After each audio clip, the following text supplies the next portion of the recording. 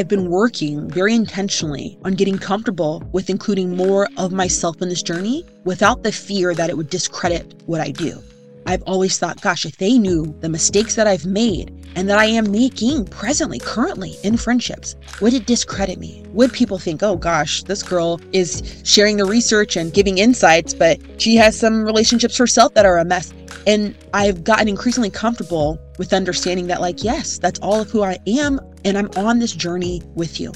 There are so many mistakes that I have made in my friendships, so many things I've done that are not okay. And because of those mistakes and what I've learned, it has allowed me to develop new insights on how to engage with the women that I love. And so today I want to do something a little more personal and share with you what those 4 new behaviors and mindsets are that have changed the dynamics of my friendships, because my hope is that it has the same impact on you. So if you're ready to finally have better female friendships, then let's jump in.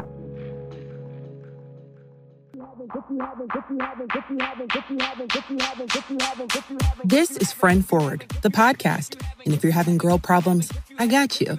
I'm your host, Danielle Beyer-Jackson, a friendship coach, speaker, and author. And when it comes to the joys, complexities, and misconceptions surrounding female friendship, I am here to help you through it. So there are 4 behaviors that I have adopted over the course of the past 5 years that have allowed me to experience better female friendships. Here's the first one: to stop the expectation that her life choices should mirror my own. I think that intellectually, many of us would say, well, of course I allow my friend to make different choices. Like, of course I respect if we disagree on certain things and have different views on certain things. I think most of us would very quickly say, of course, I allow her the space to be her own person. But the research suggests that it's very important for women to have similarity and symmetry in their friendships, and that we have a lot of expectation of this, not only in our romantic relationships, but in our friendships too, more so than men. And I'll share more of that research that I think is so interesting in my upcoming book, tentatively titled Fighting for Our Friendships, to be released next spring. But for now, I always wonder about the implications of these findings. So if it's true that we expect that our friends be similar to us, what happens when we start to determine that they no longer are? And this could be for a myriad of things. And I'm sure you know, because you've probably lived it the same way I've lived it. But whether it's her health choices and the things that she chooses to eat and drink, or her parenting choices. Moms, come on now, keep it real. As soon as you find out a friend is allowing her kids to do certain things and you're thinking, ooh, gosh, I don't know how I feel about her letting her baby do whatever, XYZ, okay? You know what I mean? The choices she makes about who she partners with or how she spends her money. These are all things that we're going to say, well, of course I understand that she's going to have different opinions and behaviors than me. But what happens when there is a divergence of opinion and behavior? Do we find ourselves emotionally withdrawing? Do we find ourselves getting kind of judgy?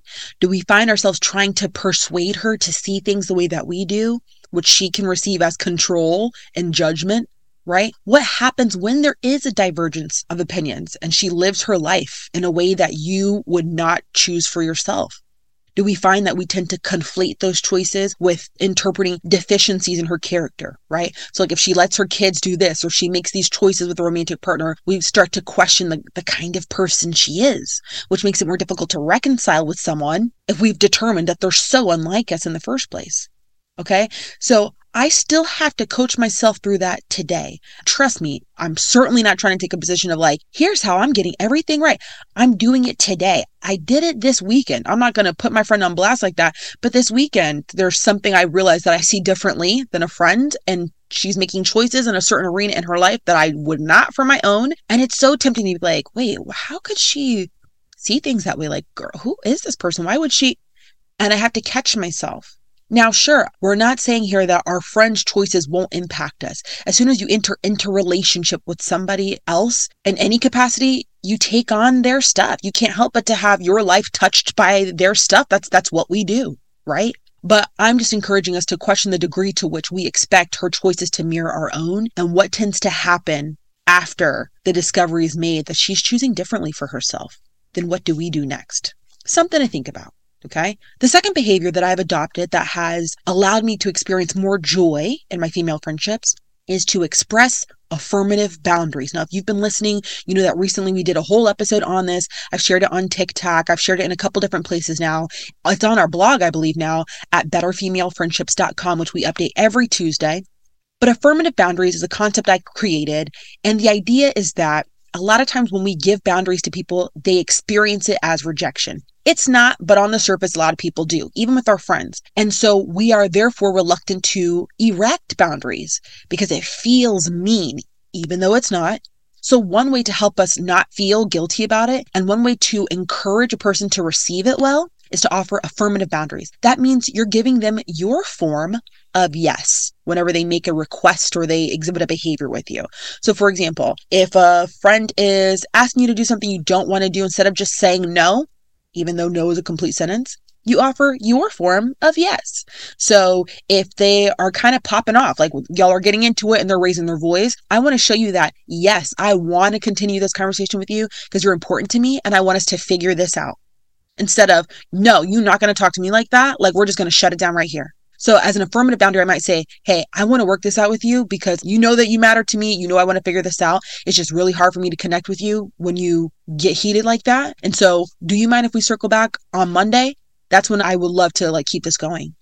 The subtext of the message there is, this relationship is important. I want to maintain connection with you. And so I'm packaging all my words in an affirmative way that I'll say, yes, yes, you matter. Yes, I love connecting, but I'm going to connect with you in this way. And again, for more examples, please listen to a recent podcast episode that we did on this. But being comfortable expressing your limitations to your friends and packaging them in a way that affirms and reassures her that, oh yeah, we're good. You and I are good, but here's my limitation. Here's my form of yes. Okay. And it's not going to be in the way that you requested because I don't have it like that to give. Okay. Being comfortable expressing that allows my friends to have more respect for me, allows me to feel comfortable in sharing what feels good to me and what doesn't, and to ultimately create an environment where we all feel safe because everybody feels comfortable saying what they will and won't do without fear of consequence. Okay. The third behavior that I've adopted that has allowed me to experience more joy and freedom in my female friendships is to set an expectation of direct communication. Now, because we have such strong intuition and we have such a strong emotional antenna, right, where we can sense when a friend is not doing okay, even if she tells us she is, we can sense certain things. We just pick up on things like that, right? Because we do that, sometimes we read into things and we find ourselves driving ourselves crazy because we're trying to make sense of her subtext and her meta messages and all this stuff. It's too much work psychologically. I think sometimes that works to our benefit. I think sometimes it works to our detriment. So if I have a friend who I sense that maybe I've turned her off in some way or I've ruffled her feathers, which I'm going to do because I'm a fallible human, and she's not feeling good about it, and I can tell because she's starting to give one-word answers or she's being a little more standoffish than normal. If I say hey, are we good? Are we good? I sense a shift in you. What's going on? And she tells me, yeah, we're good. I'm going to say, well, okay. And I'm going to keep moving forward in our conversation. This doesn't mean I don't care. This doesn't mean I'm going to ignore clear signs of body language or things like that my friend is upset. But we also can't put ourselves through the psychological distress of trying to decode all of her messages because she's uncomfortable with expressing plainly her needs, desires, and boundaries. And on the other side of that too, I feel comfortable saying, okay, can we talk about what happened yesterday? I don't do it all the time like I should, but for the most part, trying to hype myself up and remind myself to talk about things as soon as possible. I recently failed at that in a recent friendship issue, but for the most part, I really do try. And as much as you can each commit, both individually and relationally, to speaking your heart and to saying what's on your mind, the less room there is for confusion, the fewer misunderstandings there will be, and the more safety and security you will have in your friendship. There will be less anxiety, I promise you, because you can relax in knowing, I know I'm friends with somebody who I can trust to share her honest opinions with me unprompted.